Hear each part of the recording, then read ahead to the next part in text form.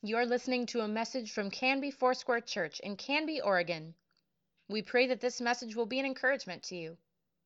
Visit canbyfoursquare.com to learn more. It's good to be here. It's good to see your faces. So good to see your faces. I'm not sure why that's popping. Oh, maybe it was that. Good, good, good.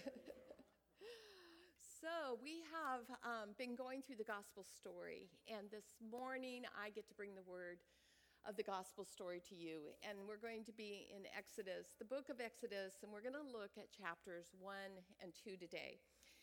Exodus is a book about redemption, and it's about deliverance.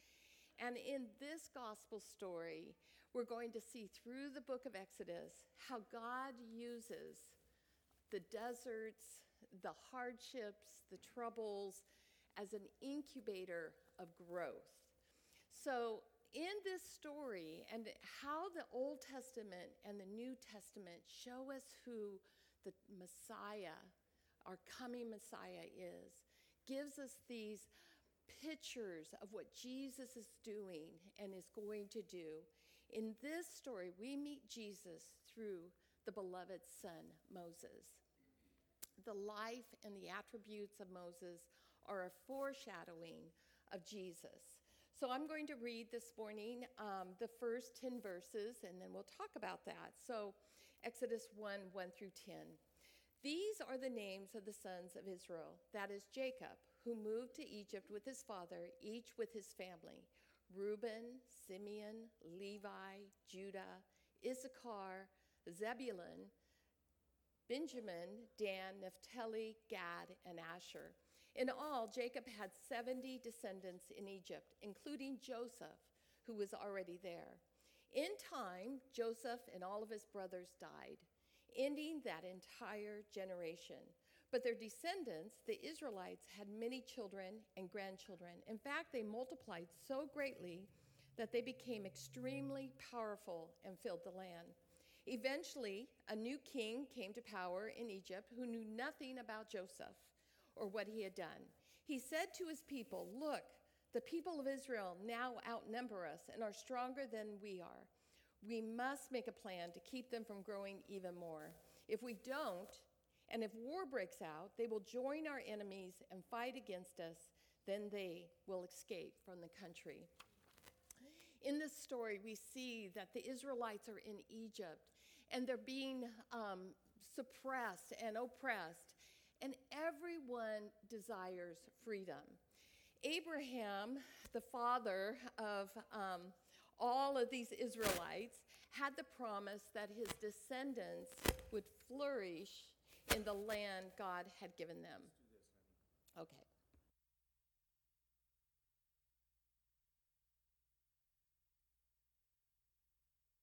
Okay, so Abraham had the promise that his descendants, and this book is really about God keeping his promises. We're going to see it over and over and over. Abraham had the promise that his descendants would flourish in the land God gave them. We see in Genesis 12:7, "I am going to give this land to your offspring."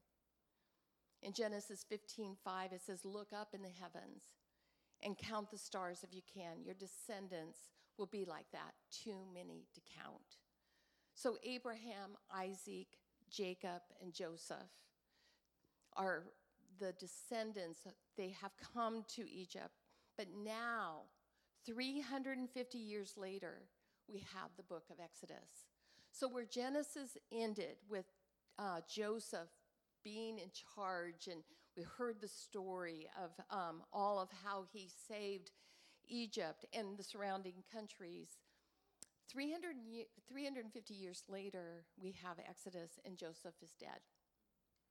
Joseph was this remarkable great-grandson of Abraham who saved Egypt and the world. And God spoke to Joseph, as we know, through dreams. He was a dreamer, and Joseph listened, and he was a man of wisdom. He was a man of innovation those things lifted him to a high and honored position in Egypt. But eventually, Joseph died, and the status that his family enjoyed in Egypt died with him.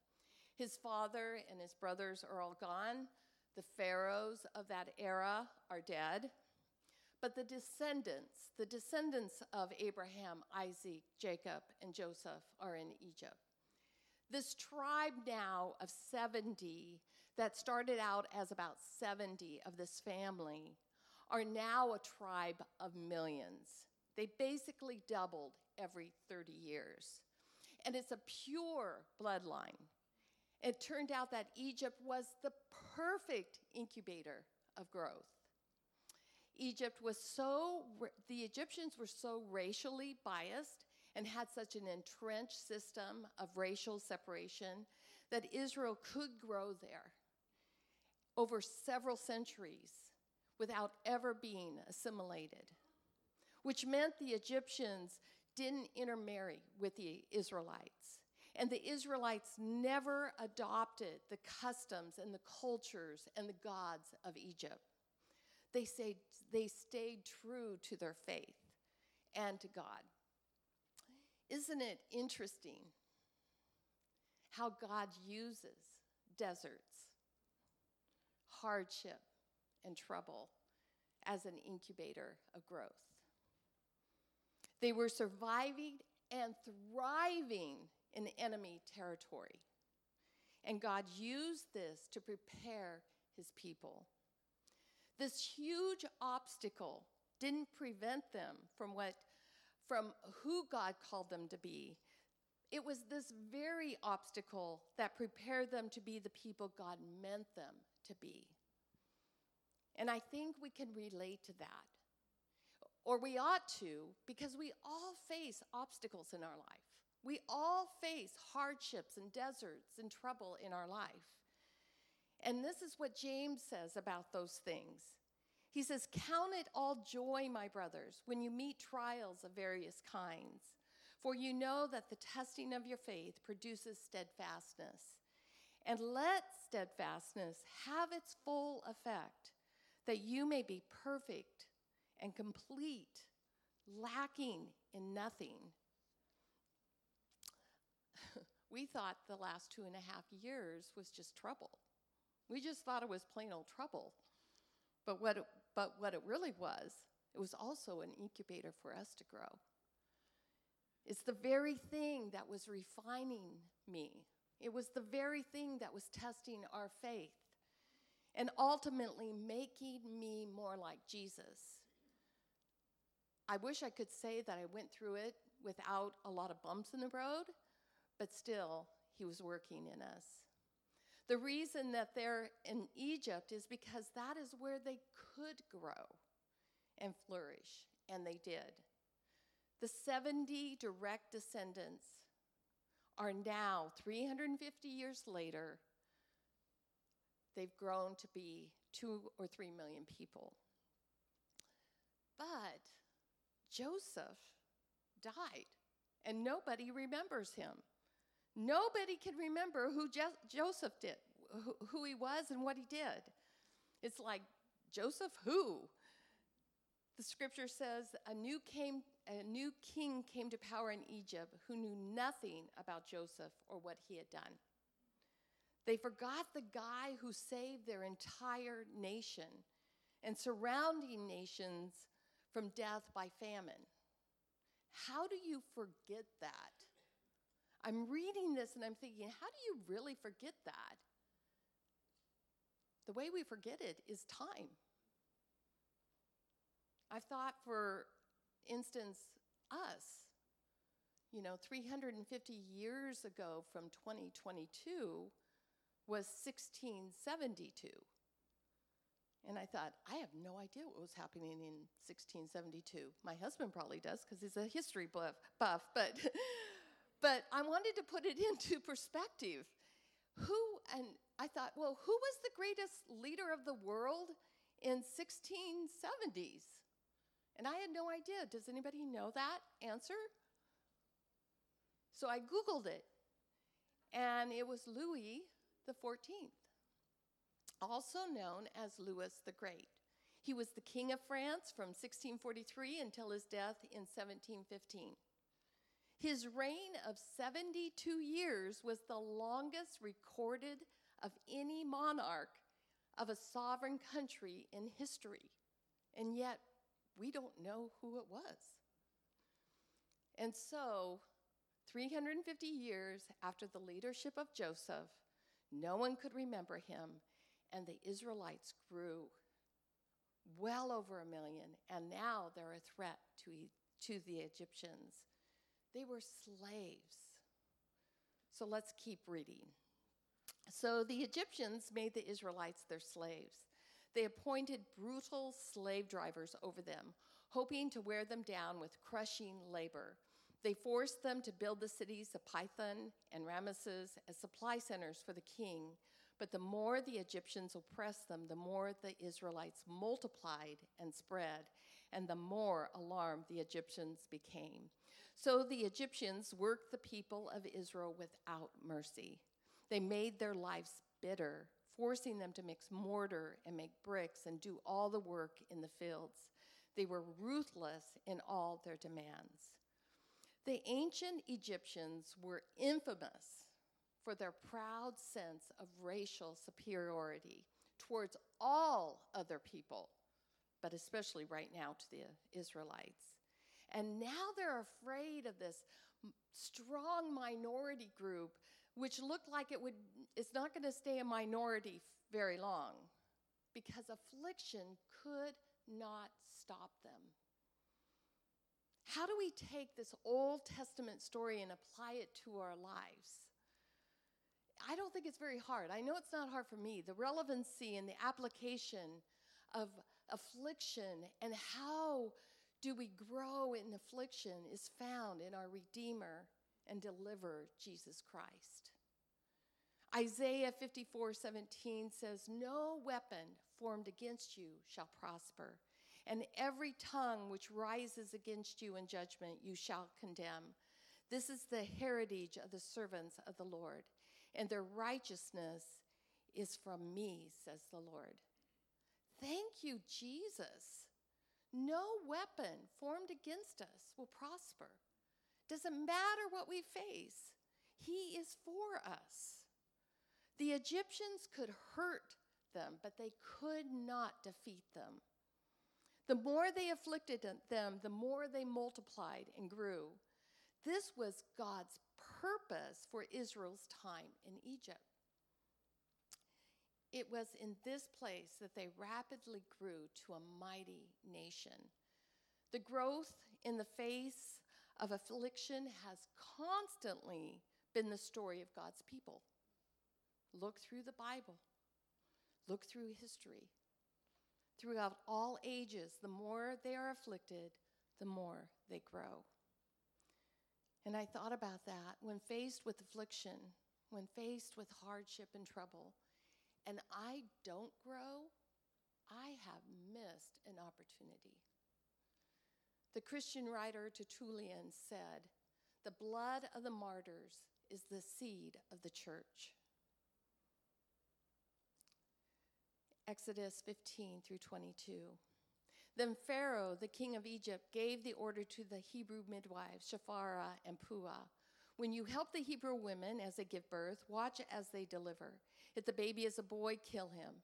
If it is a girl, let her live." But because the midwives feared God, they refused to obey the king's orders. They allowed the boys to live too. So the king of Egypt called for the midwives. "Why have you done this?" he demanded. "Why have you allowed the boys to live?" "The Hebrew women are not like the Egyptian women," the midwives replied. "They are more vigorous and have babies so quickly that we cannot get there in time."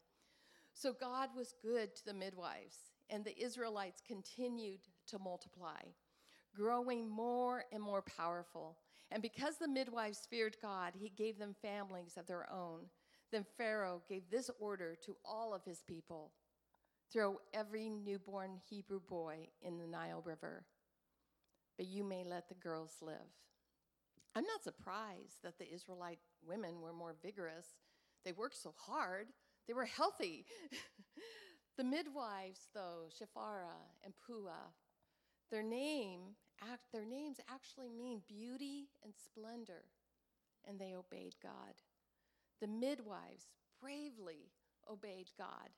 They probably feared Pharaoh because he was a ruthless man. And they feared the power that he held over them. But they feared God more. For them, the choice was clear. The civil government commanded something that was clearly against God's command. And the midwives did the only right thing. They obeyed God rather than men. And God blessed the efforts of these midwives. God's sovereignty really spared them. I wondered, how did they ever live after being confronted by Pharaoh for disobeying him? It was really the sovereignty of God. We see a leader who resumes the genocide on an impersonal basis. He orders all of his people to just throw all the boys in the Nile.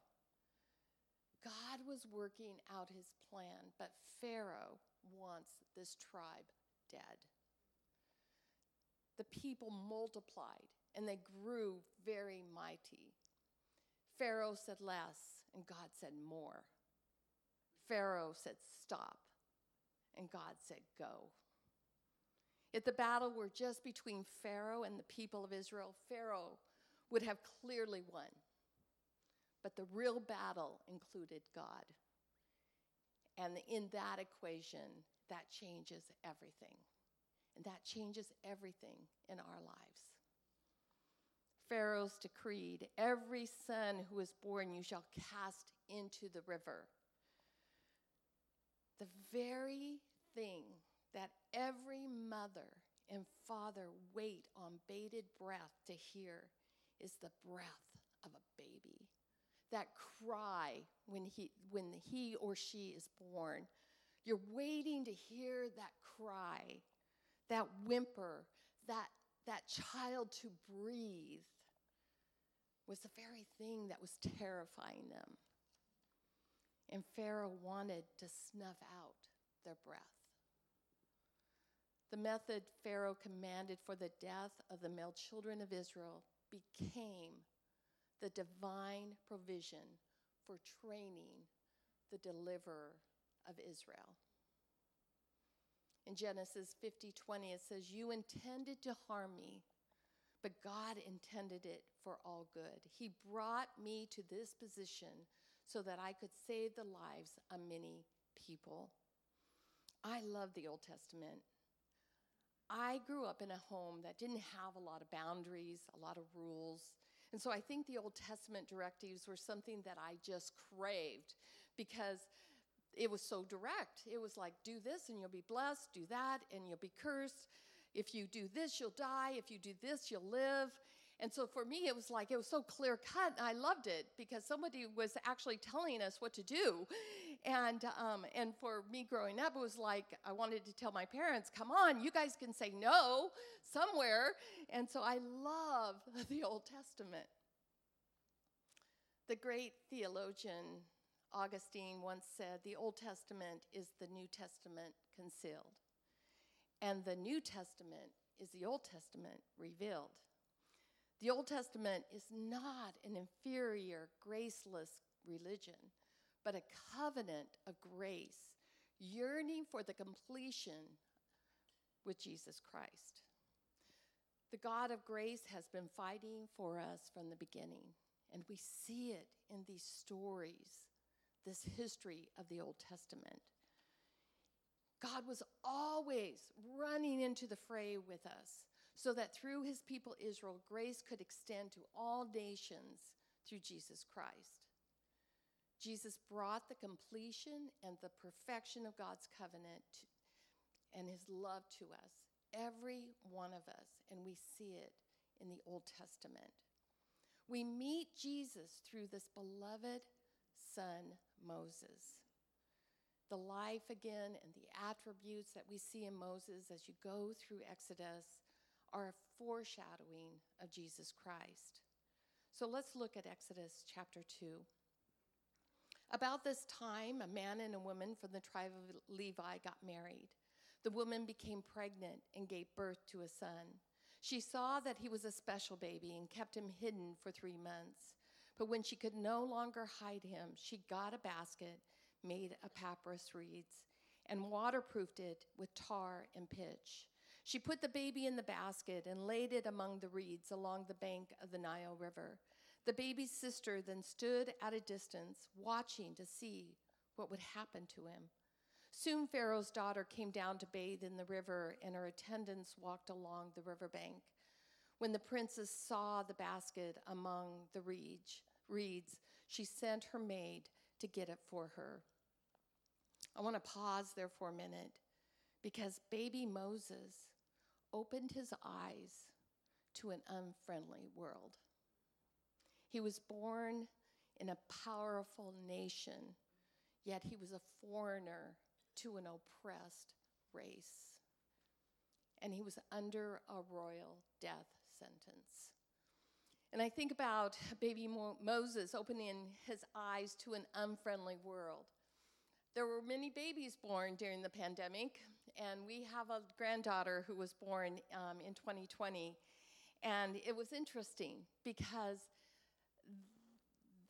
there was a similarity in that parents kind of hid them away. And I remember Ron and I going over to see her, and they were pretty sequestered in their home, and she hadn't seen a lot of other people besides her mom and dad and brother. So we walked in, and I remember the first couple times we walked in, and she'd be on the floor, and all of a sudden she looked at us, and then she looked at her mom like, is it okay? People are here. And so we don't have people here. And so I understand. And then to see that baby Moses was born in this unfriendly world, and he was a part of this oppressed race, and he was under a royal death sentence. But nevertheless, Moses had something special in his favor. He was a child of believing parents, and she hid him for 3 months. There's a natural parental instinct to hide and protect your baby from danger. But they did it also out of faith in God. We read in Hebrews 11:23, it says, it was by faith that Moses' parents hid him for 3 months when he was born. They saw that God had given them an unusual child, and they were not afraid to disobey the king's command. His mother laid the basket in the reeds by the river's bank. In a literal sense, she did exactly what Pharaoh told them to do. She put him in the river. However, she took care to put him in a waterproof basket and strategically floated him in the river. But even more, this was a great example of trusting what you hold most dear. And in this case, her child's welfare and his future, to trust him to God alone. When Moses' mother let go of the boat made of reeds and bulrushes, she gave up something precious, trusting God would take care of him and perhaps find a way to bring him back to her. By faith, Moses' mother put him in a basket and placed him in a river. She released her beloved son, trusting that God would take care of him. You know, repeatedly, I have been challenged through my life, but probably more so in the last couple years. What am I going to place in the basket? What do I hold most dear or most value or the most hurt? Do I trust that to put it in a basket and release that? I've been challenged and prompted by the Holy Spirit to release things that I hold so tightly. Friendships, hurt, disappointment, my children, my future, my position, my job, my ideals, even my opinions, am I willing to put those in a basket and release them to God? My personal views on world matters, am I willing to put those in a basket and say, God, I trust you with the future. I trust that you're a sovereign God. Can I put those in a basket and release them? What am I holding on to that is really, honestly, holding me back? What is it today, by faith, that you can put in a basket and send it down the Nile and trust God with the outcome? Exodus 2:6-10. When the princess opened it, she saw the baby. The little boy was crying, and she felt sorry for him. This must be one of the Hebrew children, she said. Then the baby's sister approached the princess. Should I go and find one of the Hebrew women to nurse the baby for you? She asked. Yes, do, the princess replied. So the girl went and called the baby's mother. Take this baby and nurse him for me. The princess told the baby's mother, I will pay you for your help. So the woman took her baby home and nursed him. Later, when the boy was older, his mother brought him back to Pharaoh's daughter, who adopted him as her own son. The princess named him Moses, for she explained, I lifted him out of the water. Wow, I read this story and I think, how beautiful, how terrifying, how providential. Moses is rescued from death. Not only is he rescued from death, but he's given back to his mother to nurse him and was compensated for it. And God arranged for him to be trained in the Hebrew faith by his mother in the early years. We meet Jesus through this beloved son, Moses. Because like Jesus, Moses' mother protected him in an unconventional way and in a hostile environment. Like Jesus, Moses was favored by God from birth, from the tribe of Levites. Moses was miraculously preserved in childhood, born during infanticide, just like Jesus was. They both had a season of preparation. He was mighty in words and deed, and like Jesus, Moses offered deliverance to Israel. Yes, he was just a man. He was just a human being. He was not a god. He wasn't a supernatural person, but God used him. And it showing us through the Old Testament how God was making a way. He was rejected with spite, like Jesus, and rejected in their right to be prince and a judge over Israel. What intended to tear them apart, God intended to set them apart. Just like us, what intended to tear us apart, God intended it to set us apart. And in these days, these trying days of war and uncertainty, I want to come back to James. Consider it pure joy, my brothers and sisters, when you face trials of many kinds, because you know the testing of your faith produces perseverance. Let perseverance finish its work so that you may be mature and complete, not lacking anything. God's message to Moses was, I choose you. God's message to us is, I choose you. I'm choosing you. I want to set you apart. I want to give you a future and a hope. In a minute, there's going to be a prayer team up here, and by all means, if you have anything that you'd like someone to partner with you in prayer, please come up. And again, I want to challenge you this morning, the proverbial basket. What is it that you're holding on to that God is saying, would you release that? Because you can trust me. You can trust me. Release it in the basket and let it go. God is faithful. He's good. He has made a way for us. So this morning, I want to pray.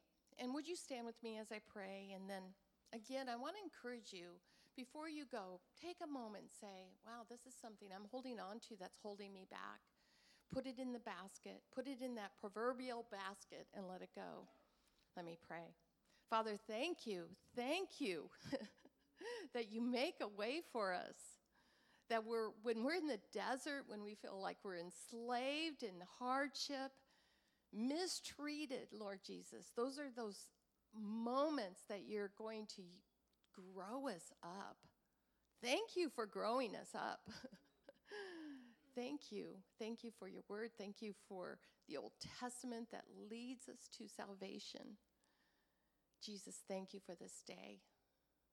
In your precious name, amen. Thank you for listening. Please let us know if you have questions or would like us to pray with you. You can contact the church office most weekdays at 503-266-4444 and anytime through canbyfoursquare.com.